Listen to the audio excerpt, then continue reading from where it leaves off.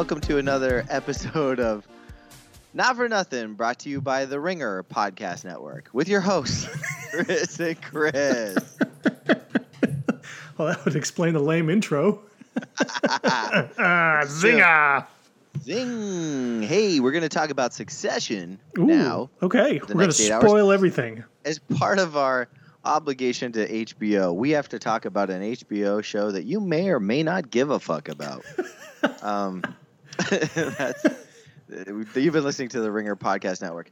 I haven't. Chris, no, you haven't been watching Succession either. I've watched the first 2 episodes. It's recently? Yeah, like the last couple nights. Okay, so you're getting into it. Yeah, we're getting into it. But it's really heavy, and it's sort of difficult to sort of watch more than one show episode in a row. For sure, I would recommend watching more than one episode. Yeah, it's really too dark. You know what? This season 2, the first 2 episodes. Honestly, we watched one episode, and the next night we watched the episode 2, and I was like, wait, we're only on season 2 or episode 2?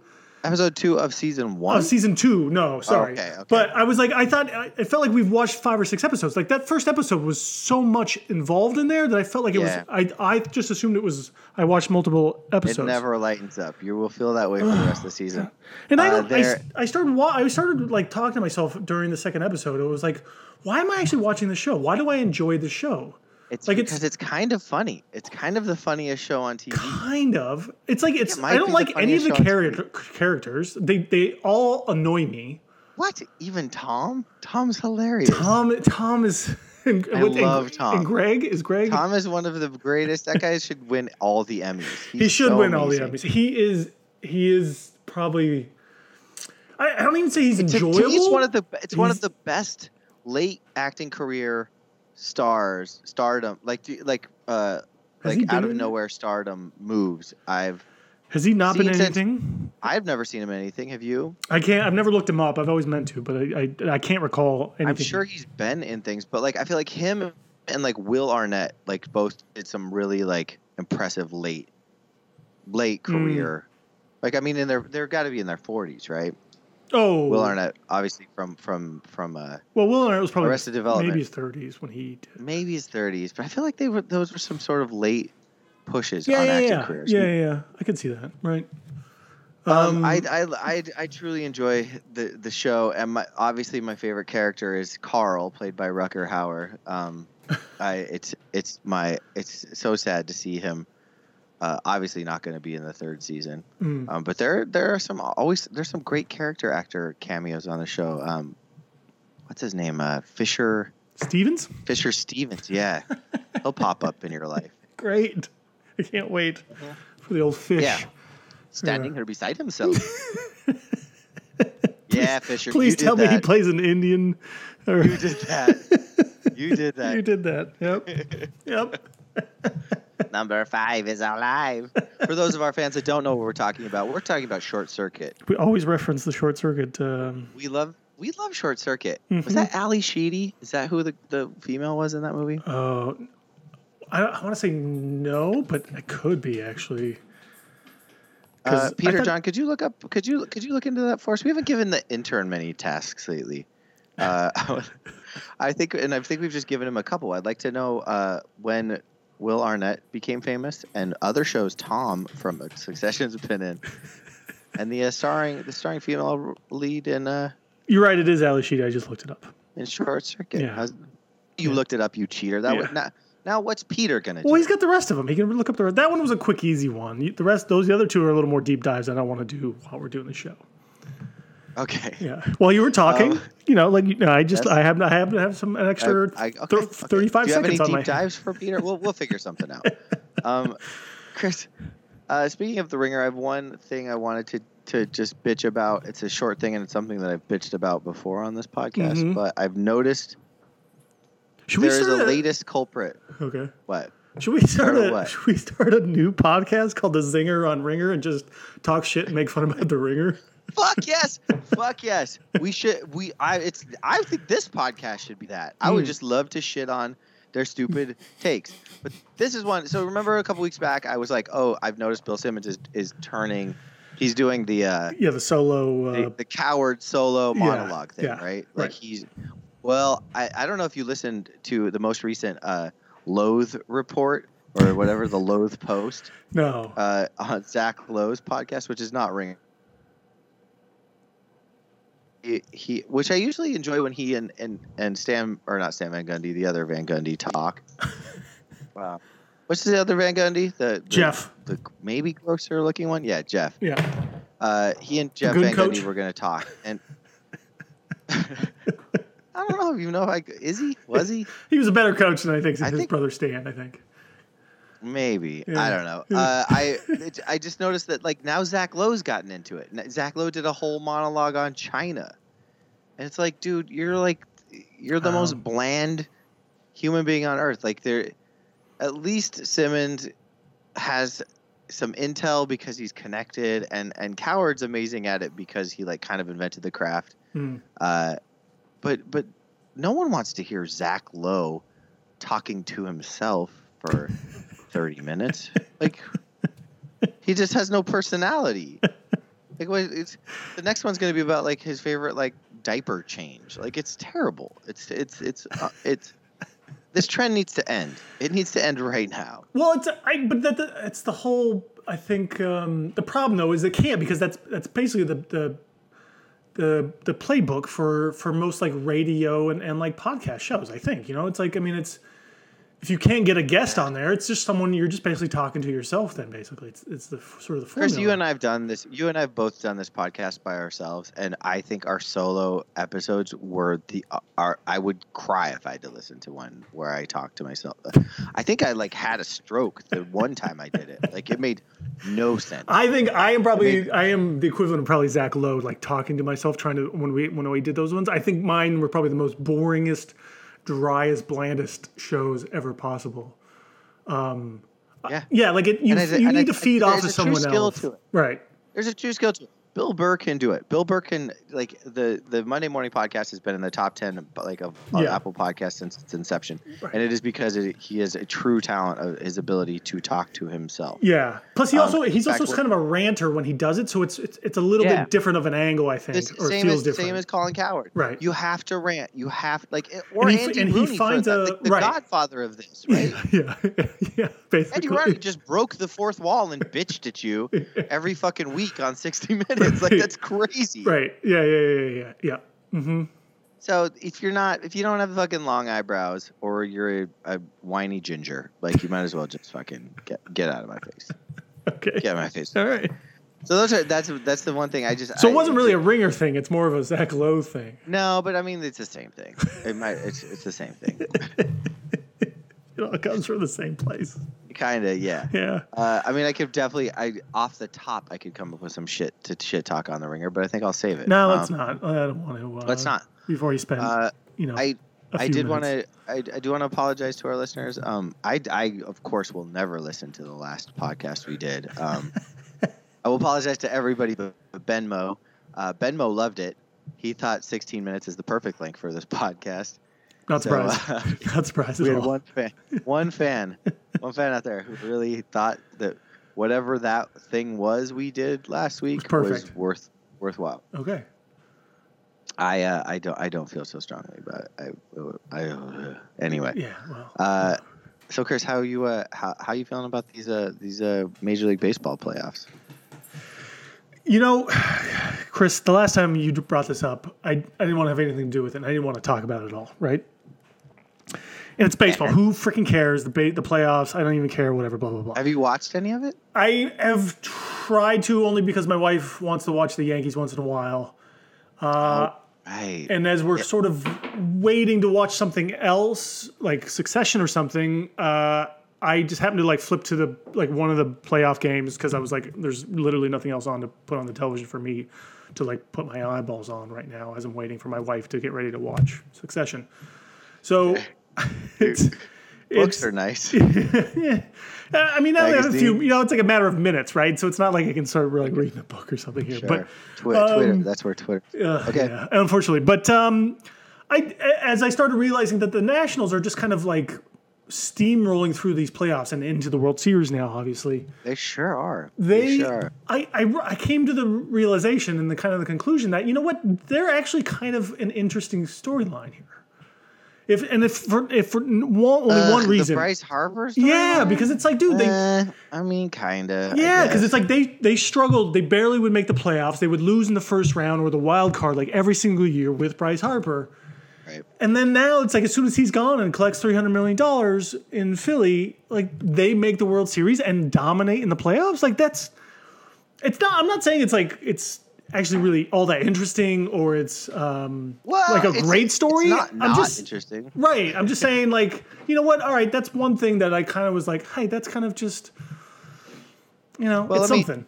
Let me take here's the spin I would put on it. As a quasi Phillies fan, can I say that? Right, yeah. I think I can. I don't think if I have without knowing anyone on the team, I can say I'm actually maybe not a Phillies fan anymore. Except for the Phillies are turning into the bad Nationals. Yeah, right. You sent me a text. They've interviewed her and considering Dusty Baker, a failed Nats manager and one of my least favorite human beings on earth. Bryce Harper apparently gets to pick the new manager. And does he love Dusty Baker? He accepts Dusty Baker. So the Phillies could very easily end up with Dusty Baker. I mean, fucking Jason Witten might as well come back. Like it's not Jason Witten. Jason Worth. Jason Worth. Jason Jump. Pini Cavilla might as well come back. Why not? They could do it. I mean, it's so dumb. The thing is, I have no feeling towards the Nats at all. Yeah. So like, good for them. Sure. I guess. I think that there's supposed to be some sort of rivalry there, but it really is disturbing. I liked Gabe Kapler. Yeah. The Phillies coach. He's a handsome gentleman. Mm-hmm. Apparently well endowed. Oh, really? Yeah. According to was it Kevin Millar? I saw him at like an interview on like some show or something, and he was saying that I think that guy is impressive. I really want to tell you a fucking story right now, and I'm very conflicted on whether or not I can tell this story, but I'm going to tell it anyway, and I'm going to leave out any names. Okay. So, a friend of mine, he's a beautiful human being, and his father is gay. But of course, he was married at one point to his mother. It was the 70s and 80s, and it was just impossible to come out. Yep. But my friend suspected that his father might be gay when he one day gave him, when he moved out, was like, I'm going to give you all of my baseball cards. And he was like, A, I had no idea my dad watched baseball, and B, they were all Gabe Kapler cards. Interesting. He had an entire spank bank of Gabe Kapler memorabilia. And then he moved out to Palm Springs and came out of the closet, and it all made perfect sense. But the minute there that my friend got those cards, he must have just been completely baffled. Yeah. Completely baffled. Yeah, why Gabe Kapler? I mean, obviously now it makes a little more sense with my story tied into that, but exactly. How would he even know that back then? Because he's incredibly handsome. I mean, the guy's just incredibly handsome. Yeah, all right. And it was, I think he had a mustache for a while. Anyway, and now with your story added onto it, he just had some dope gaydar. The guy just knew a guy with a big cock. Yeah. And that's good on him. That's impressive. Yeah. That's my Gabe Kapler story. And that's our baseball talk. Exactly. I mean, I don't really have anything beyond that. I don't have anything of. Do you? I mean, do you? Like, not in the like very specific sense, but I mean, we do eventually have football to talk about, and we pick some Week 7 games and whatnot. Do you have a favorite going? Do you think I went ahead and so I had a bet just quickly on the MLB playoffs, because I always do with my friend Rafer Alston. We chose the Braves and Astros to make the World Series. The Braves could not deliver, even though they had every chance to.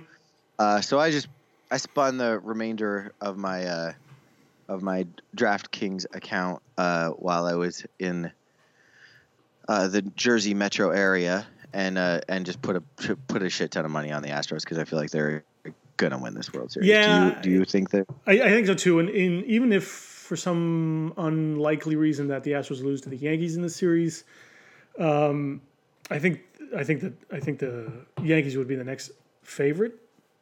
Yeah. So right now it's actually the Nats have really helped the Astros odds because of the Nats have been so dominant. They're actually both like plus 125, and the Yankees are plus 500. I think Yankees plus 500 is a good value. That's an amazing value, I think. If you're looking for like a dark horse, that's a good bet. I just feel like the Astros are worth it, and since the Nats had bumped them up into the pluses, I took the even money on a World Series win. And I saw a stat that says like every team from the championship divisional championship series who swept, I think swept it, and then is forced to sort of wait so many days or whatever is like has only won the World Series once in like 10 plus tries. Right. So I know this is kind of an odd stat to say or something, but like, so whoever like kind of sweeps those series usually doesn't end up winning the World Series, because I think partially is they usually have to sit around way too long, and then it kind of throws off their rhythm and whatever mojo that they had going into those playoffs and stuff. So a la the Nationals, now if they're they're going to be forced to wait here at least 5 days or something, I think, at least until the World Series starts. So that's a long layoff for them, and that usually doesn't bode well for their chances, historically speaking, or statistically speaking. I will say, as a fan, if you can even say those words when it comes to Major League Baseball, I'd like to see DC get something. I'd like to they feel like they deserve it, right? They have not won. Chris, they win the WNBA, and like 2 or 3 years ago now, or 2 years ago, I think they won the Stanley Cup. Yeah. That doesn't count. Well, I mean, what do you want here, Chris? It's DC. It's true. It's true. It's not Cleveland. Right. You're right. And I mean, the Wizards aren't going to win anything anytime soon. So I think you kind of settle for what they've got. You get what you get. You get what you get. Exactly. All right. So I'm done talking about baseball forever. Thank God. I would like to if we're talking about gambling before we jump into football, do you have any? I didn't really get a chance to talk about my my rugby triumphs over the past week. Oh, please share those with us. So I put a hefty wager on the Ireland team to outscore the team from Samoa by more than 28.5 points, courtesy of my homie Eric Alvarez, who placed a bet for me, and I won it. That felt nice. So now I'm thinking I might put a little more money on Ireland, even though I've got a huge uphill battle against the New Zealand All Blacks. And I also kind of I'm gonna place another rugby wager. I am undefeated in rugby wagers, except for the occasional side bet that doesn't really count. But head-to-head actual games, non-prop bets, I'm doing pretty well. So I'm going to take the points in Ireland again for this weekend's knockout. I suggest you, as rugby deviant gamblers, do the same. Do you have any thoughts? Why not? Just let it ride. You go. Well, what do you got to lose? I also, for a deeper cut, I would even suggest you all maybe consider the great France team. They're my favorite rugby team. They're playing Wales. They're playing strong. They didn't have to play their last match because of the bad weather in Japan. It was canceled. So look into a France upset. Okay, there you go. I'm giving you deep cuts this week. There's non-drunken, very dry, boring deep cuts. It's a whole new world, Chris. Enjoy. Oh man. Now, who else gives you gambling of rugby and WNBA and stuff? Nobody. Nobody gives you that. Nobody gives you that, and it's not even bad advice. It's sound advice here on Not for Nothing. Absolutely. Sound advice.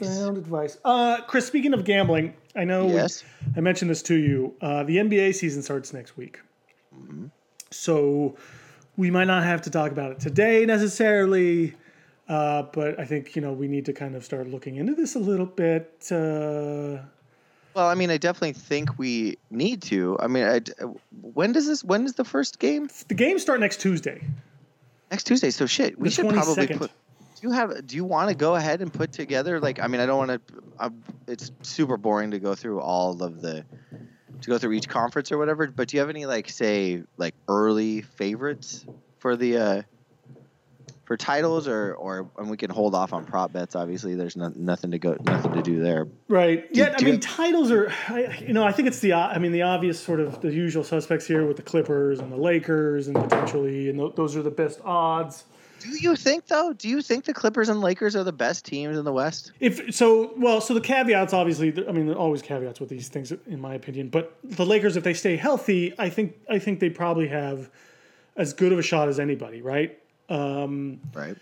The Clippers, I really believe the Clippers will be one of the 2 or 3 best teams in the league for like the whole year, right? Okay. Even with like. I know George is not going to. Paul George isn't going to start the season playing. I think he's out for at least a couple of weeks or a month or something.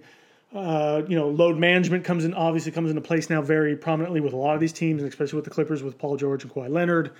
I honestly think that Philly might be the only team that might not really care so much about load management.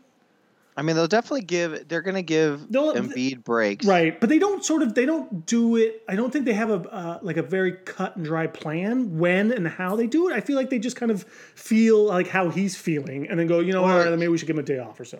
Because I listened to him during media day, and he says this is the first season he wants to try to play as many games as possible. Right. He said he wants to play less minutes each game, but he wants to play a complete season. He says it's the one thing he needs to prove to himself, which I think he can handle a full season. Which I think is his mistake too, though. Is like you shouldn't have to prove you can play a whole season because you don't need to play a whole season anymore.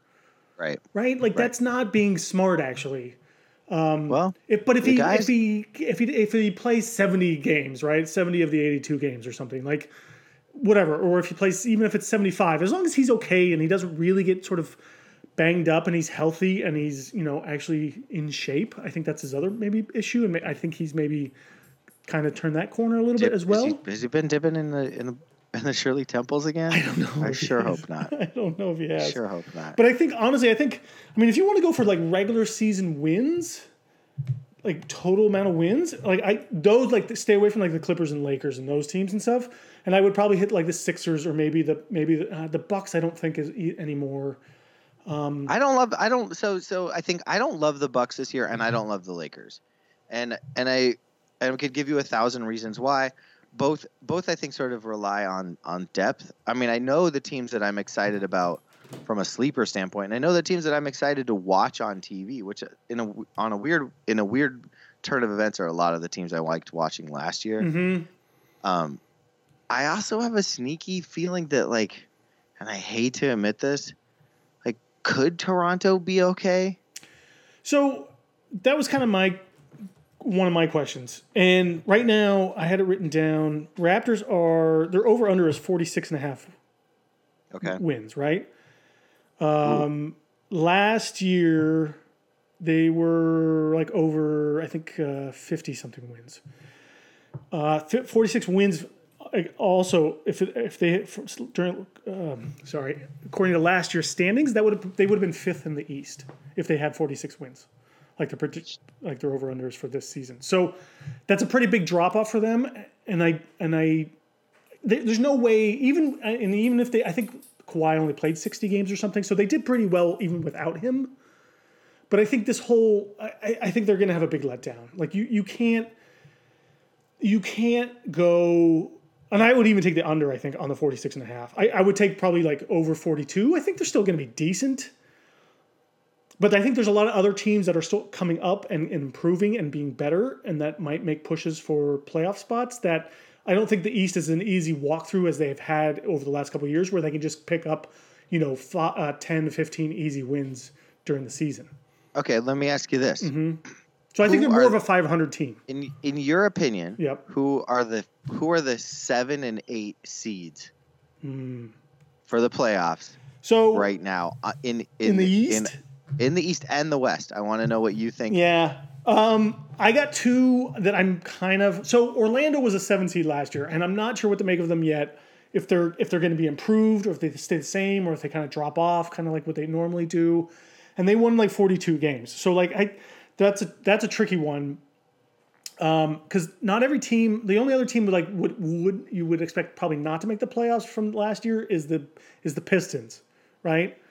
So you basically have about 7 teams who you think are probably right where they were last year in making the playoffs. However, I wouldn't be surprised. So Miami is probably improved from last year because of Jimmy Butler. Although I don't like the rest of their team and roster because it's a kind of a stupid, funky roster with a lot of like crappy pieces to it. And I don't know if they can. Great coach though. They got a great coach, right? I know. So, but I expect them they'll be better, and they just missed the playoffs last year. So you kind of have to put them up there at least, close to it, and battling for the playoffs. The other 2 teams I'm kind of thinking of that kind of make a run here are the Bulls and the Hawks. Bulls definitely. Yeah. I'm with you 100%. That's my league pass team by far. Yeah. I love me some Lauri Markkanen. Yeah. I love all the pieces on that team. Yep. I'm excited to see them play again this year. I'm less bullish on the Hawks. Mm-hmm. I don't know, but maybe they could do it. But someone's got to lose, right? Like, and the East has lots of teams that could lose. So maybe it is the Hawks. I think I'd actually agree with both of those as the teams to sneak in. I think the Pistons are going to suck. If last night's game against Philly was any indication, that team's definitely going to suck. Yeah, the Knicks, Cavs, Wizard, and Hornets are I don't think any of them have any chance unless something really magical happens there, and I'm not. Oh, did you just say the word magic? Well, and so like I'm saying, so the Magic, but then it's the Magic, Nets, Pacers, Celtics, 76ers, Raptors, and Bucks. And do the Raptors are the only other team I might consider not making the playoffs while still having a decent season. If that could happen. And my only other caveat then would be if the Nets, if they lose Kyrie for 20 plus games for the season, which is probably fairly likely to happen. Definitely likely. Right? I'd say 20 is generous. Okay. So then they won't make the playoffs. So I don't think they can sustain losing Kyrie. Even though, because I think last year, they kind of maybe kind of outperformed their abilities and they overachieved a little bit. I thought they were a really good team, but they really played together as a team, and I think that's kind of rare and not always easy. I was listening to Woj the other day, and he thinks that Karis LeVert could actually be the 3 of a big 3 in Brooklyn next year. Do you think that that's a reality? Yeah, I think he's the 3, I don't even know. I have an example. Sometimes they try to give you a big 3, and then you're like the Lakers are trying to. I think people are trying to say Kyle Kuzma is the 3 of a big 3 in the Lakers, and I'm like, all right, he's a really good player, and I love LeVert, and I think he'll get there. Maybe I don't know if it's going to be this year or not, and he has injury history problems, So I think he could be potentially. Yeah, I think he could. I'm not sure if he will be sort of what everyone should think of a big 3, though. You know what I mean? I agree. Right? I'm nervous about LeVert. I'm nervous about LeVert's sort of fall off when he returned last season. I like the guy. Maybe he just played his ass off. I feel I'm a little nervous about the same thing happening with Julius Randle. I know there is some concern with my Knicks fans, Knick fan friends, that Fizdale just won't know how to coach Julius Randle, and we'll see him go back to his days of the Lakers. We're probably due. I'd say when will we have our first Knicks podcast? It probably has to be 2 weeks into the season when they're 5-1, and everyone's geeking out because Zoe Trier has 30 points. Is averaging 30 points a game. Bobby Portis is dominating, and and Nicotina is getting him down threes. Exactly. Suddenly has a mean stroke. People are comparing him to Steph Curry. I mean, I can see it. I can see it happening. That's what I think we should do. I think we should have the Knicks overreaction pod. It's gotta happen. Because we never had a Knicks lament this year off season 1, so we need a Knicks overreaction pod definitely. I did get a text message last night from Knicks lament professional Mike Davey, aka Cold Cuts, with just a picture of Kyle O'Quinn that said Sixers a lock. So. And suddenly, like, of course, which I forward immediately to RJ, who didn't even see the humor in it and was like, yeah, dude, coming off the bench for fucking Horford, it's going to be dangerous. I'm actually going to bet the Sixers over. Like, that's how Knicks fans' brains work. They're like, you got Kyle O'Quinn. Oh, man. That's a ring right there. That's a guaranteed ring. It's amazing. I love a dedicated Knicks fan more than I love a dedicated Sixers fan. Speaking of Sixers, I have there's a guy at the dog run who's a Sixers fan. I can't catch his name, but we're already planning a trip to Cleveland for the first Sixers game. I don't even know the guy's name. We're that desperate for Sixers basketball. I'm going to a game 2 hours away with a guy whose name I have never caught. So I'm so excited for Sixers basketball this year. You should be. All Sixers fans should be. I mean, I don't want to say this is their year, but this is, this is as good as it's going to get probably for them, right? I agree. Yeah. I agree. Like, I mean, they might have a 2 or 3 year window here, but it's going to be, like, they've got to do it now. I mean, especially with Horford and the whole thing. And, this is kind of, like, I think speaking of Horford, one of my sleepers this year, I think, and it's not really a sleeper, but I think people are sleeping on Boston. I think that they basically played all off season together. And when they were clicking, like when Team USA was clicking, it was basically Tatum. The Celtics clicking. Yeah. So they have like a really impressive advantage. I also like am high on Jason Tatum now. Yes. And it has everything to do with the fact that I saw a picture of him as a young child sleeping with his Allen Iverson basketball. Which means he's just great in my book. Sure. I've totally turned an about face. I love Jason Tatum. Come to Philly. Tatum's jersey. I would. If he ever gets traded, and I think they'll dangle him, I will become the biggest Jason Tatum fan there ever was. Yeah, okay. All right. I mean, listen, Celtics their over under this year is at 48.5 wins. Last year they had 49 wins. I think they'll match that. I think they'll match and exceed that too. I agree with you. I think they'll be better than everyone's expecting. Should we do an over/under pod like Monday just to get it? Like, I mean, we could do. Yeah, and I don't want, like you said, I don't want to do all of them, run through all of them, but there's a few like highlights here and there. I think Let's do it. Let's do a pod before the season starts next week. Okay. A quick one. Okay. And we'll just run through. We'll NBA run through preview some pod. Yeah, a quick NBA preview on my birthday. Oh, that's right. Yeah, perfect. Coming up Monday. Send me anything. Be a nice little present for you. Yeah, if I survive over there. Chris. Yes. Let's do some picks. Let's do it. It's what the fans want. Yeah. And I'm dying to know how I did in my drunken picks. I walked out of my room last week after screaming out my picks in a caveman like voice and to a shocked living room full of friends in Gay Perry.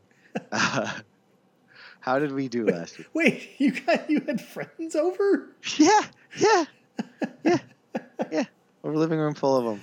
It was like 2:00 in the morning. I know. Oh. Hey, dude, we had in my defense, we had. How many people do you know in France?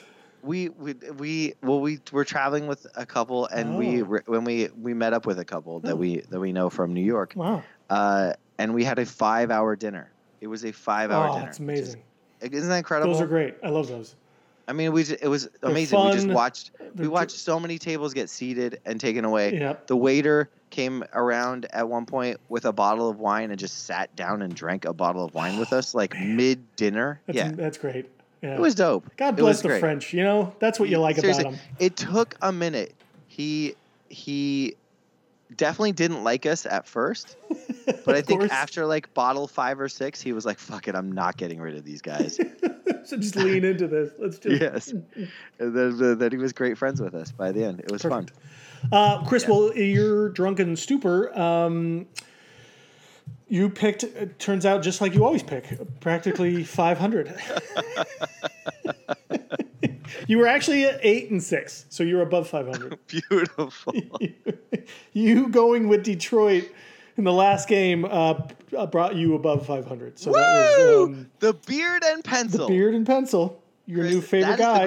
That is the greatest nickname you have ever bestowed on a human being. Like the bearded pencil was hilarious, but to turn it into the beard and pencil, and make it like a neo old timey bar in It's a Brooklyn. total like bar. Like there's like a place in Seattle. It's called it's like the something in Walrus.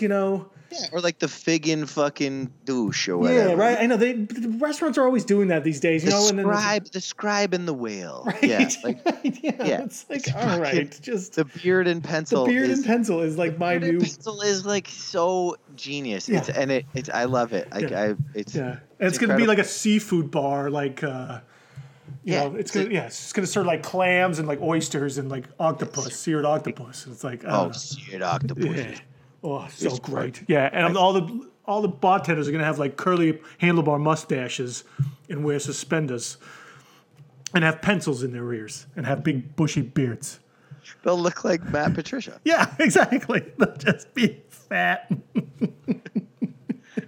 And even the women will have to grow beards. Yeah, and they'll have a takeout window, but it'll only work for 4-wheelers. No cars will fit through it. And they'll have to wear like light blue ponchos. Yeah. Chris, in my what? Go ahead. The chef will be Freddie Kitchens. Well, he'll be out of a job soon, so exactly. He'll need one. It's perfect. It's perfect. In my sober state, Chris, I was 7-7. So of course you were. Of course you were, because you're a fucking know-it-all. You didn't just go with your feelings. Well, I think I did. I'm not sure what happened last week because I think I sort of let you influence and sway me a whole bunch, and I was completely sober. So I don't know what. I feel like I blacked out in like a weird like catatonic state last week, and I have no recollection of picking any of those games or why I picked those games. I don't either, Chris. It's really strange, and I want to forget that ever happened, and I want to move on. And sorry, Ben, but this show's going to be 3 times as long as last week's. That's great. Let's jump into these goddamn picks. Okay. Let's see what we can do. But let's be thoughtful. Let's be thoughtful. All right. Let's be thoughtful. Oh, by the way, just to remind you, last week the road teams and the underdogs are back to dominating. Okay. So the home dogs are still covering 60% of the time. Road dogs 67%. And the dogs as a whole, as opposed to the favorites, the dogs are winning 56-35. Wow. So just picking underdogs every week is going to get you basically almost 2-1 or 2. Wow, that's crazy. So if we would have just done that, would it be 2? Wow. Yeah. Wow, you could just go dogs. Just go dogs. Yeah. That's how fucked up the season is. Yeah, that's so crazy. And I did see something about that this is unprecedented and in history of like since like in the Super Bowl era of football, like this has never been the modern era of football. This has never been like something that's even been remotely close to these percentages. I think a lot of that has to do with, I hate to admit it, the refereeing is just fucking out of control right now. Oh, well, I had a whole rant about that, but I don't know if I want to get into it at this point. I think you should. Like, because I've got some thoughts myself, but like, what's your take on it? So I have a bit of a conspiracy theory on this one. Oh. So why didn't we lead with this? Well, I kind of forgot about it actually. So obviously, the refs weren't happy, I think, with the bad press and the attention they received from last playoffs with the Saints non-call, and then the rule changes over the offseason and all this stuff. So now the teams can basically challenge any play on the field, especially the pass interferences. And I think the refs kind of got together like at some point before the season started and are conspiring to not overturn these calls and challenges. So that they're like, even though the replay shows that it should be overturned, we're not fucking doing it. Yeah, and they're like, all right, so you think you can just tell us, what to do and what's good or bad and right or wrong, and you think this is gonna fix all your problems? We'll show you and make this even worse for you, because some of these calls are so blatant that I've never seen more blatant calls before in my life. They're like, that guy was pulling his arm down. The refs didn't call it, they challenged it, and the refs still didn't overturn it. Like there's a whole thing here where the refs I swear to God, the refs are going like, listen, we are not going to correct ourselves on these plays because everyone else thinks we're wrong and knows that we're wrong. We're leaning in the completely opposite direction here and just going, the hell with all of you. These are all calls. We're protecting our own selves in some weird way.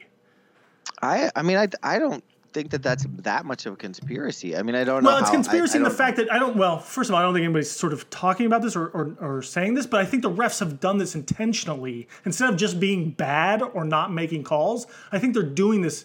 This was preconceived. I think. I'll buy that. I think that here's what I think is my issue, and this has always been my issue. It's replay. Replay is just bad. It's bad for football. If they could get rid of replay entirely, I would love it. Well, what if that's the end game? That has to be the end right? game, But right? but just from give the game back to the referees. Right. And if they make a bad call, it so be seems it. to me. I mean, I've been saying this since I think 2000 or like 1998 was when they were still deciding whether or not they were going to do it full time. I think it was like 97, 98. And I was very much on the side of no instant replay. And I still feel that way 20 years later.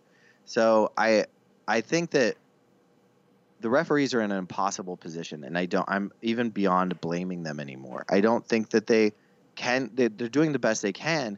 They only get shitted on. It's a lose-lose situation for them.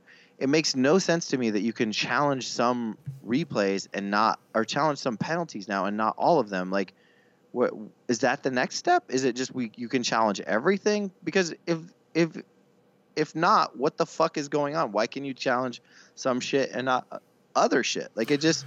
Well, I think that's what it's gotten too convoluted, and I think again it goes back to my point where the refs are just like, listen, this has gotten to ridiculous levels here. Like the whole thing is basically arbitrary then. Exactly. Right. It's exactly that, and I think that it. So I think their end game. The NFL's resting on their laurels, right? Like they're in a very delicate situation right now where and I'm sure they feel this. They're lucky enough to be like they're not going to lose any fans. Like they're just not going to lose fans. Right. Not enough to be a significant decrease in any sort of revenue, right? So does it really matter as long as like people still tune in? What do you think? Well, okay, so I think this is all part of, like I said, I think this is all part of the end game of like the refs. It's like either like you take all this away from us, and you make some Big Brother eye in the sky technology here, where they're just calling the games from a booth, and we're just on the field to sort of relay the penalties, right? That's going on. Think of how long that would take, though. Think of how long those games would be. Well, I don't think so. I mean, so part of my thinking on this is that in like soccer, they kind of do this, and they have their VAR, and it's actually kind of shitty, and it doesn't really work as well. But they keep playing the game, and then every once in a while, someone will get in the ref's ear, and they'll be like, "Hey, we're reviewing this," and then the ref kind of makes the signal. He's like, "Hey, we're going to review this," kind of thing. So, I think they have the technology and the capability of doing this. Like, they just need to be able to train people properly and thoroughly on this stuff, and that you can just have guys people sitting in a room watching the game on video and going, and they can cycle through these videos, like rewind and fast forward things and slow it down within a matter of a minute. Well, right? So here's an interesting concept. This is what they do in rugby, which is fucking bonkers. The referee is mic'd up and has a camera on, right? Mm-hmm. So there's a body cam on the referee. When there's a question, when they review a play, be it a penalty or a score, they mic up the referee and the assistant referee or whatever his name is, and they watch that. The fans get to hear, and the players hear them review a play that's up on the big screen. Mm-hmm. So everyone is involved. Mm-hmm. The fans, mm-hmm. the players, the refs. They can't hide from anything. Yep. So then they come back out with their determination. Everything is mic'd up. And then they go and they explain it to the captains of the team, or if it's a penalty, to the player himself who's about to get a yellow or red card. They explain it to them. They can't really argue, mm-hmm. but it's very they've taken away the weirdness of mm-hmm. it, the secrecy. Totally, yeah. And fans accept it. Like, yeah. fans accept it. that to me feels like a much better way. Like, just Absolutely. take out all the trickiness of it and right? just make it more obvious and apparent to the people involved. I mean, there's dudes now that are taking parts of the game and they're just focusing on the refs. And one of them, the guy broke down, he has a video of it where, and I think it was in the Lions and Packers game, where the refs were huddling on one of those bad calls they made. And there's 3 or 4 refs standing there in a circle and talking. And one of them, the guy taps his fingers to his ear to hold his earpiece in so he can hear better because somebody's in his ear talking to him. Yeah. And everyone is now saying that it's like the ref league office or whatever you want to call it. For sure it is. Right? That they're influencing part of these calls and telling them what maybe to hold or stay or whatever the call is. So if that's the case, like, just make that public. Make that part of the game then. Yeah. Make that part of the game. Right. Or like, get rid of it all to fucking together. Or get rid of it all together and just off if shit doesn't happen. And that's where I'm wondering if this is what the refs end game is. It's just like, you know what? This is the way to kind of force the issue and get rid of replay altogether and get them being back, kind of being in control and in charge of all this, right? And not sort of kowtowing to the public and to the players and to the coaches and the owners and that kind of stuff. Can we also get rid of kickoffs? Like, can we just not have them? If they're not going to allow people to do a proper onside kick, like, because it's too dangerous, they're pointless. Whenever there's a good one, there's always a hold. It's stupid. Like, that's my big rule change. Yeah, we'll make them both. We'll throw them in there like together. Something like a package buddy. deal. Thanks. Sure. Yeah, we just fixed football. My problem with all this though is that the refs are kind of becoming. They're kind of become like the umps in baseball, right? Where it's kind of becoming premeditated and determined effort to control the game themselves, right? And this is what the umps are. This is what the umps are criticized for. They're putting too much attention on themselves and not the game, and right, and they're trying to make themselves bigger than the game, and I feel like that's kind of what's happening here with the refs in football, and I'm not sure they want to be necessarily, but they're kind of doing it, and I wonder if there's an intent behind that. I mean. For good, sure. for right or wrong, I'm not really sure. If you really want to dig into like my conspiracy side of all of this, the referees are their intent, like 50% of the point of them is to control the outcome of the game. Right. Like, right. I completely believe that. Well, listen, and I've been at odds with you on that over the years, right? And normally I would say that, like, you know, a couple bad calls here and there don't affect the outcome of a game. This year, forget it. It's 100% true. They have vast majority of games. I watched the Seahawks play the Browns, and I'm not sure who should have won that game, actually, just based on the play on the field. But Seahawks got a lot of calls that went their way. Isn't that an ugly feeling? I hate when your team wins and you're like, did we deserve to win that? Yeah. I will say this. I watched the Steelers-Chargers game last weekend, and I really liked the head referee, John Hussey, or Husey, if you will. He's just kind of a robot, and he doesn't take any shit, and he seems to be very. He's not trying to be likable. He explains the calls well. He's quick with it. He's definitely my favorite line judge. I'm all in on that dude. Well, that might also be part of the problem is that I think there's such an influx of young, inexperienced refs now that a lot of those guys were hired away to be like replay coordinators or something for networks. Or just kind of wanted to get out because, like, this is so dumb and stupid anymore that I can't do my job. All you need to know about how dumb and stupid the NFL is with their refereeing. Every fucking game has a person on the announcing team to explain fucking referees' call. Right. And they can't, and none of them can this year. That's like fucking watching watching the People's Court and having like it's all this is. Or like court TV, we've got a lawyer here to explain some of the litigation rules. Like that's what we're watching. We're watching court TV now. Yeah. Well, the problem is those guys can't even make the right calls as their own judgment because they're never right. They're never right. But even this year, it's even more wrong and far off. It's hilarious how makes me think there is something how neutered those guys are. They don't want to answer the questions. Like they're like, well, I think this is what it should be. And everyone's like, well, yeah, Al Michaels can fucking think what he thinks. Like, you're supposed to know. Yeah, it's ridiculous. Ridiculous. Let's leave this with this one last question I have for you. Let's have it. Which is worse? And this is not just for you, but all of our listeners. Everybody here, think about this. Which is worse for the NFL? Bad calls or too many calls a game? Too many calls.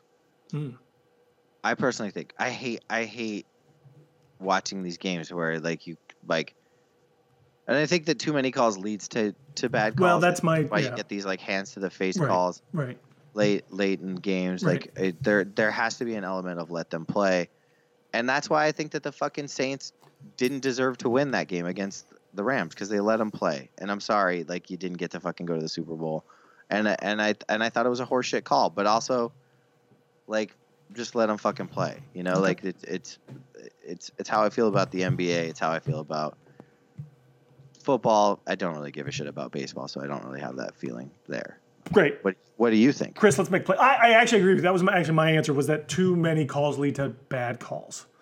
Wow, we're one same. Yeah, I know, Chris. The most agreeable podcast in the podverse, in the podiverse. All right, let's pick. Let's do them. Thursday night, Chris. Tomorrow night, we got an interdivision rival, the Chiefs, who are struggling. Can't score points. Can't stop opposing offenses. They go into Denver as a 3.5-point favorite. Man, I've been wrong up and down on this fucking team. In Denver? In Denver, I'm a little lost their last two games at home. Like they're just completely like I don't know what's happening with them. But they've lost 3.5 doesn't feel like enough, no, right? No, like that's like it's a fool's bet. I'm gonna stick with my guns. Yeah.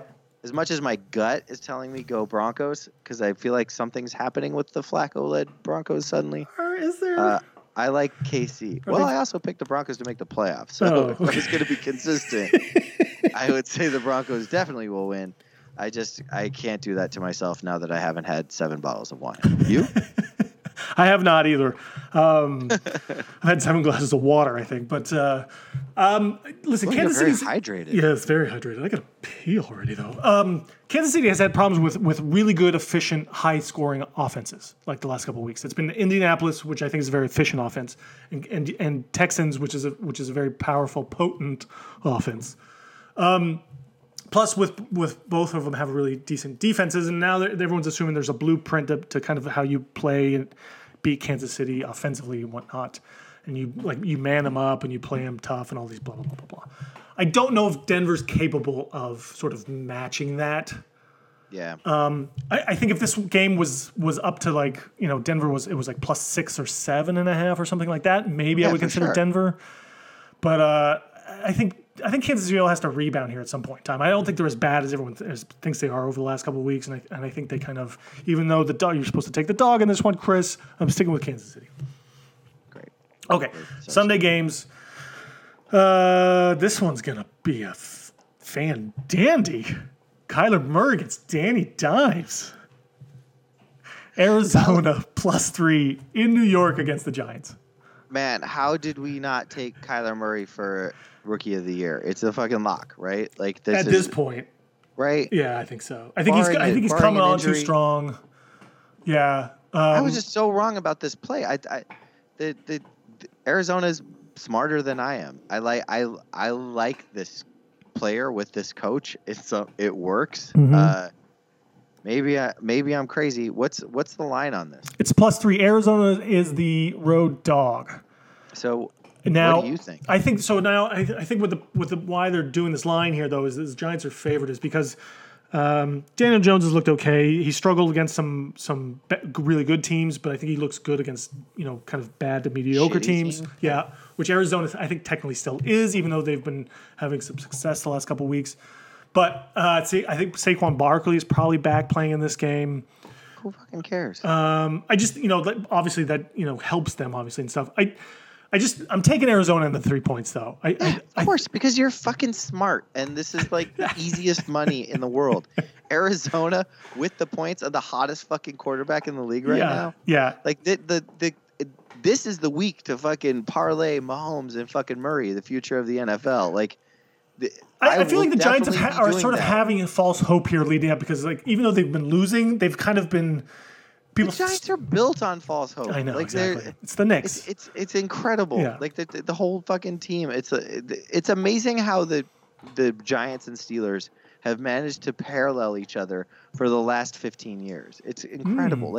Talk about false hope. Yeah. They still think that the fucking Steelers can make the playoffs here. Like it's like I'm just living in New York, but with a different. Honestly, they team. might still be able to, the way everyone else is playing. I mean, they might still be able to win their division. Well, Baltimore's not running away with this thing. That's the only way they make it, and they have a frighteningly easy schedule ahead of them, and so it's just giving the Steelers all sorts of false hope. I bet, yeah. Okay, so we're both taking Arizona. Moving on, yes, to the team that maybe you and I need to start reconsidering again, or not again, just reconsidering here, is actually if they're really good this year or not, and that's Houston.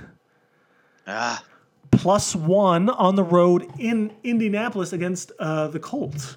This is such a stay away. This is like this is an impossible game. What's the line on this? It's +1 Houston. So goddamn, Vegas is so good.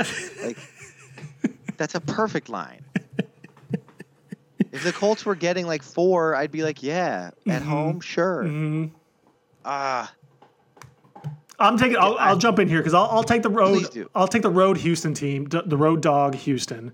That's Houston is on a too. roll offensively and defensively. Indianapolis has been struggling a little bit as of late. I don't know. I was considering the Houston's record on the road against the Colts over the last 4 or 5 years or since O'Brien's tenure and whatnot. I have a sneaky suspicion it's not good. Although with Andrew Luck not being available for the last couple of years, maybe it's better than I assume it is. I just think right now, Houston's on a roll. I'll kind of stick with that Houston roll. You just said you reminded me who the coaches are of these teams, and that's going to be the difference maker for me. Give me the Colts at home with a better coach. Fair enough. Yeah. Okay. Now we're going to talk Jacksonville -3 on the road in Cincinnati. Yeah. Right. So I'm going to take this one. Okay. There's two ways to look at this. Is Cincinnati also tanking, or are they trying to win? That's where I get stuck on this one because I think Cincinnati might be the better team here and should definitely win this game. I just think they might be trying to lose. It's a home dog. I feel like I should take Cincinnati as well. But man, Jacksonville's they've been doing all right. They should have won that game last week against a superior Saints team. It was down to the wire, essentially. It was down to the wire. Cincinnati's not. I don't know if Cincinnati's tanking, but they can't really win. They're just not good enough. There's a people predicting them going in 0 for the two teams going 0 for this year. And Cincinnati is one of those teams, obviously. Give me Jacksonville. Okay. Yeah, I'm taking both of them. I think Minshew kind of rebounds and has a good game. Cincinnati, there's nothing there, man. Minshew just threw his first interception. Yeah, there's just bear in nothing mind, there, man. Yeah, I'm sorry. Even with Jalen Ramsey now being traded away, I think who fucking cares? Yeah, who cares? I think Jacksonville still has a decent enough defense there. Although maybe that's the one we end up regretting for the week, Chris. There'll be more than one. Oh, I'm sure there will be. That was tongue in cheek. All right, LA Rams -3 in Atlanta.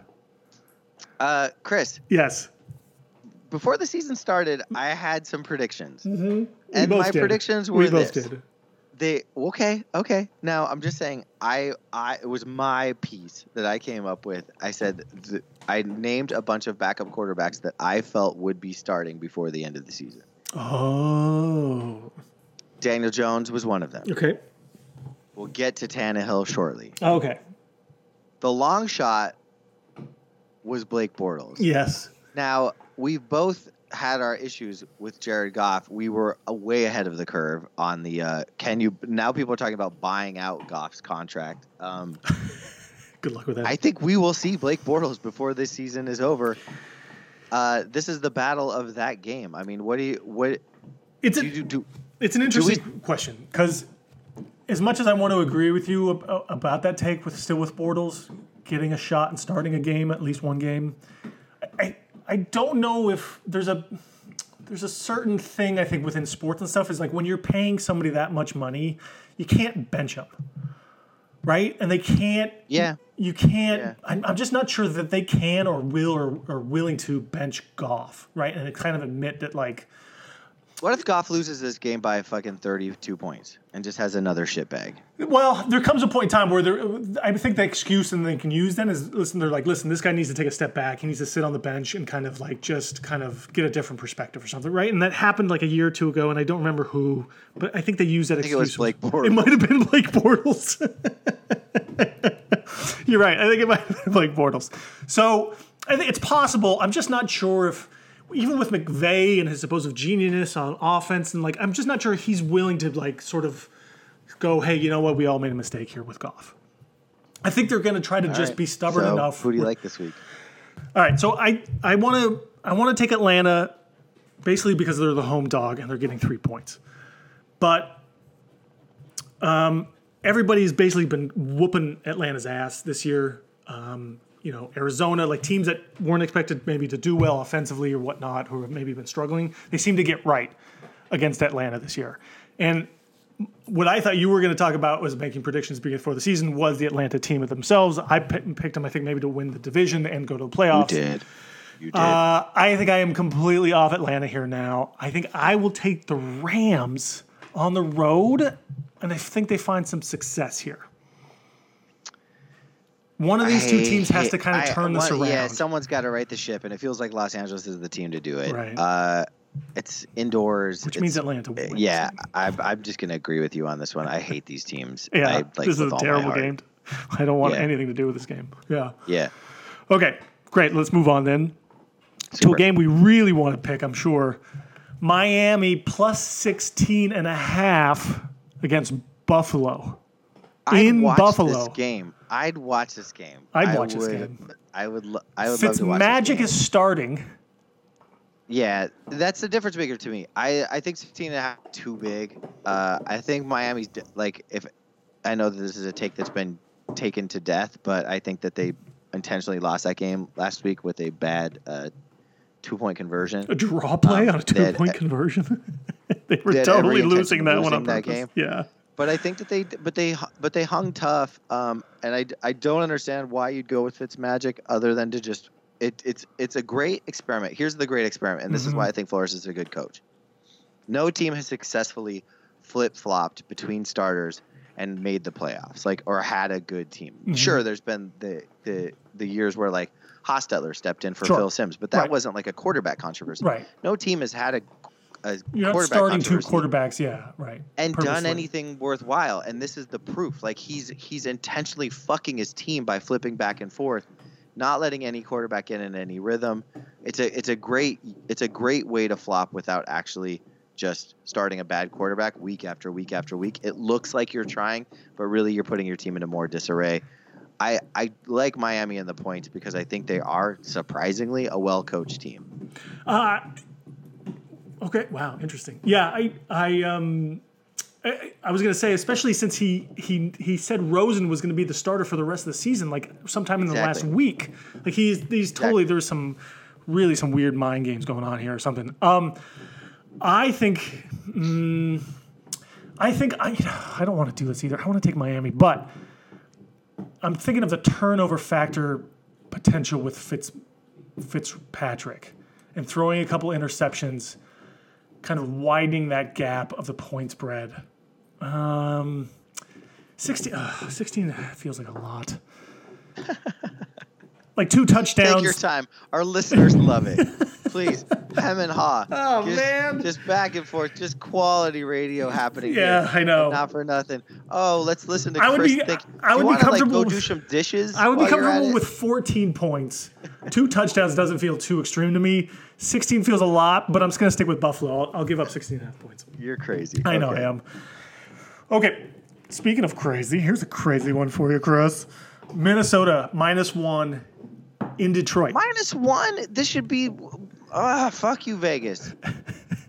This is exactly the same thing. You've got a hot team coming into a team with a decent defense. It's I wouldn't say well coached, but at home. Yep. This is exactly the Colts and the and Houston. Yeah. It's unfortunately God fucking you're gonna make me take fucking beard and pencil, aren't you? Yeah. I'm gonna take them with you. Good. Okay. Can we just do it at the same time? When you it's like a suicide pact? Yes. Let's pull the trigger at the same time. Virgin 1, 2, 3. suicides. Matt Patricia is our suicide pact. Yes. Yeah. Oh, God, All right, that's let's great. die together on this one. Okay. Great. Oakland plus 6.5 in Green Bay. Okay. I think Oakland is another team kind of like Houston and some maybe even Detroit. We've been All talking teams suck. All NFL teams suck. Like they all suck. Oakland's been playing pretty well as of late, Exactly. though. Are they good? Are they bad? I don't know. Is Green Bay good? Is Green Bay bad? don't know. Who fucking knows? This feels. I'm taking Oakland in the 6.5 points here, just because it's enough points that just makes me go. They might be able to keep this within 6. Right? I have not lost a Green Bay bet, and I have bet on them a lot this year. Wow. Also, Green Bay magically kept me in Harold's suicide pool this week. We're down to 6. I think I'm going to go ahead and take Green Bay. Okay. Great. We're kind of opposites here a lot. So That's good. yeah, we'll see what happens. Okay, moving on. San Francisco on the road as the road favorite, minus 9.5 in Washington. San Fran's been dominating. They're actually, I think they're somewhat legit. Their offense is a little skeptical if they can't run the ball. I'm not sure I can trust Garoppolo. Garoppolo, perfect nickname. I fucking hate the Niners, but I'm tired of. I think I've lost on them every week. Right, and it's Washington, and the Skins are a mess. Like they're terrible. bad. Like they're not even trying to tank like the Dolphins are, and they're still losing badly. So I'm taking San Francisco in this one. I don't think 9.5 points doesn't even come close to scaring me away. I am with you. Okay, great. Now, Chris, this is the game of the week, and this is our teams. Okay. These are our 2 teams, Chris. Wait, but the Bucks are on a bye. The Chargers of LA battle the Titans of Tennessee. In Tennessee. Will there be more Chargers fans in Tennessee this week than there were in Los Angeles against the Steelers? I think there'll probably just be We it'd be funny if just like Steelers fans just went to this game just to be that would like be dominate. So dope. That would be so dope. I love it. I am so fucking don't care about this game. Yeah. It is a boner inducer for you 2 years ago. What's your take on it? I have no take on this one. I don't know what to make of Tennessee now, especially with starting Tannehill. They actually might have a better chance in this one, actually maybe throwing the ball a little bit better or more efficiently. The Chargers are so banged up and injury riddled offensively and defensively, and they looked inept against Pittsburgh. They stupidly went away from the run way too early. It was a poorly coached game by the Chargers, which I did not expect. Honestly, the Steelers, like both their offense and defense, have been so well coordinated that it's superseding Mike Tomlin's bad decisions as a head coach. Like having a third string quarterback has been really good for to show how well the Steelers can play offense when they just do a system. Basic, yeah. I think that their defense really stepped up. Does Tennessee have that kind of defense again that can beat Los Angeles? Probably. Maybe. Right? Yeah, maybe. I mean, I'm going to take Tannehill on this one. Okay. All right. I like it. Since this is a default one and I don't know which way to go, I'll take the road team and the points here and see if that works out for me this week. That's smart money. Okay. Next game, Baltimore plus 3.5 in Seattle. I only want your take on this because you have to be fucking so tight butthole on this. I am. There's no. Seattle is. This could be another 45 minutes right now. So, man, so I like, know, right? No, I'll keep this one this is short and sweet. It's much like last week. I got no confidence in Seattle as a legit 5-1 team. You are out of your fucking mind. They're great. They are winning, I think, in spite of themselves, and basically because of Russell Wilson. Like offensively, defensively, game plans. Like Cleveland looked like the New England Patriots out there last week, and they looked like garbage all season long, except for against the Baltimore Ravens that one game. But I have no confidence in Seattle being able to sustain this level of ability and how they pull this off, even though that is their MO for the last 5 years or so, 6 years since they won that Super Bowl, is that they kind of just win. They win close. They keep games close for no real good reason. I will take Baltimore and the points just as a default. I'm gonna agree with you. I think Walt Disney hurts more than people will could bear to imagine. That was a monster loss for that team. Yep. And Seattle's defense, I think Seattle's defense is potentially going to be there maybe in the second half. Normally, they do. They kind of come on strong. They're just not fucking whooping anyone's ass. They're not whooping anyone's ass. But they're not whooping anyone's ass. And I'm not sure their defense can stop this Baltimore offense. Especially, I don't know if they're capable. I don't think Carroll knows how to do it. I think that like all the Jadeveon Clowneys in the world not going to help. Yeah, exactly. Right. So give me Baltimore. Okay. Great. New Orleans, Chicago is the next game. New Orleans is on the road, plus 3.5. I don't know. Chris, my theory, you go with my theory here. It's all bad. Take the Saints and the points. If the Saints are getting points, you take it. Is Trubisky playing in this game? Trubisky is most likely playing. It's not definite yet, though, but it sounds like if Trubisky plays, give me the Saints. Can I have that? I'm not sure Chase Daniel is going to sway you that much if Trubisky doesn't play, really. It just sounded like something funny to say. It would be. It was perfect. It was great. Saints defense is really fun to watch. They are fun to watch. And their offense is actually really fun to watch, too, with Bridgewater. And, this is the year of the backup quarterbacks here, Chris. Teddy Two Gloves. 4-0, man. Like, I know.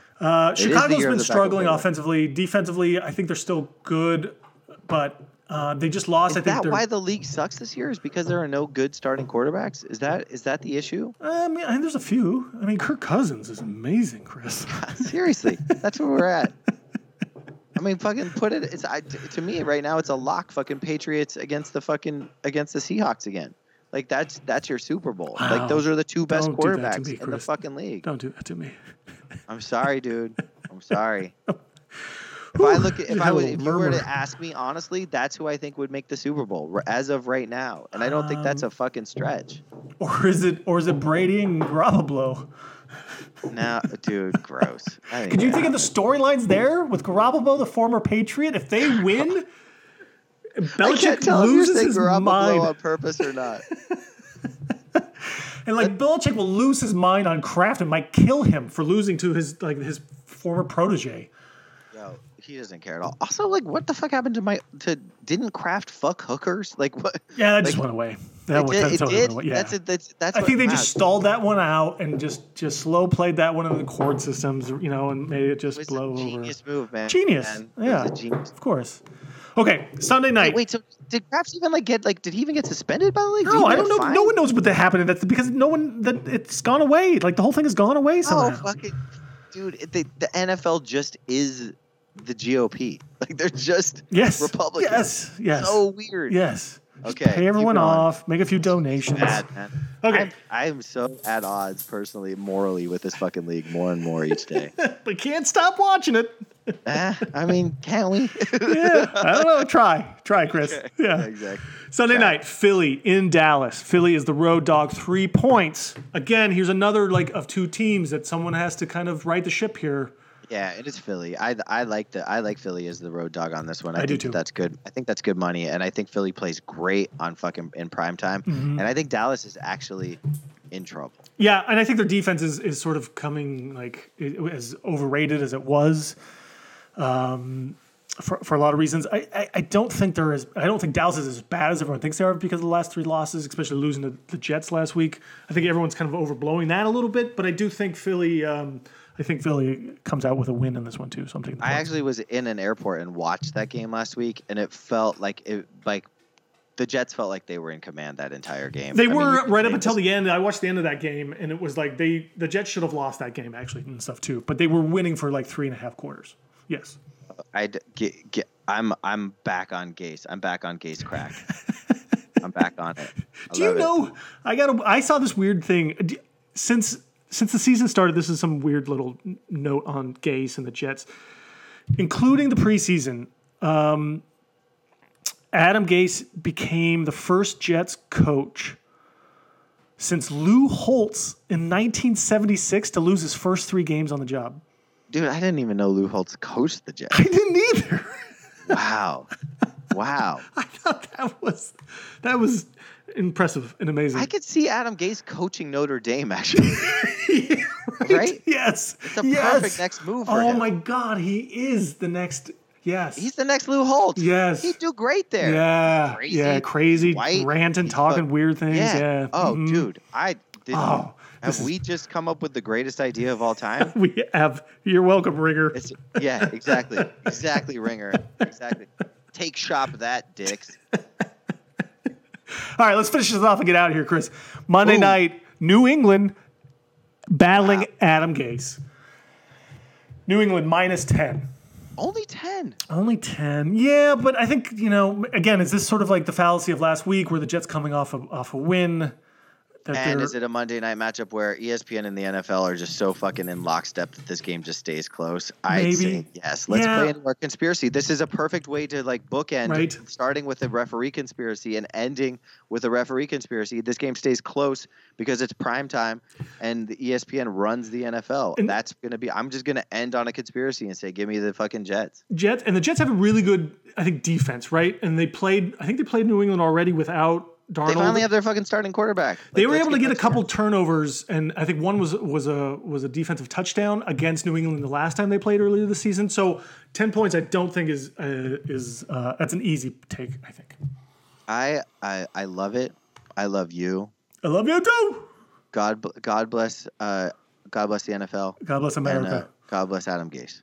Bye bye.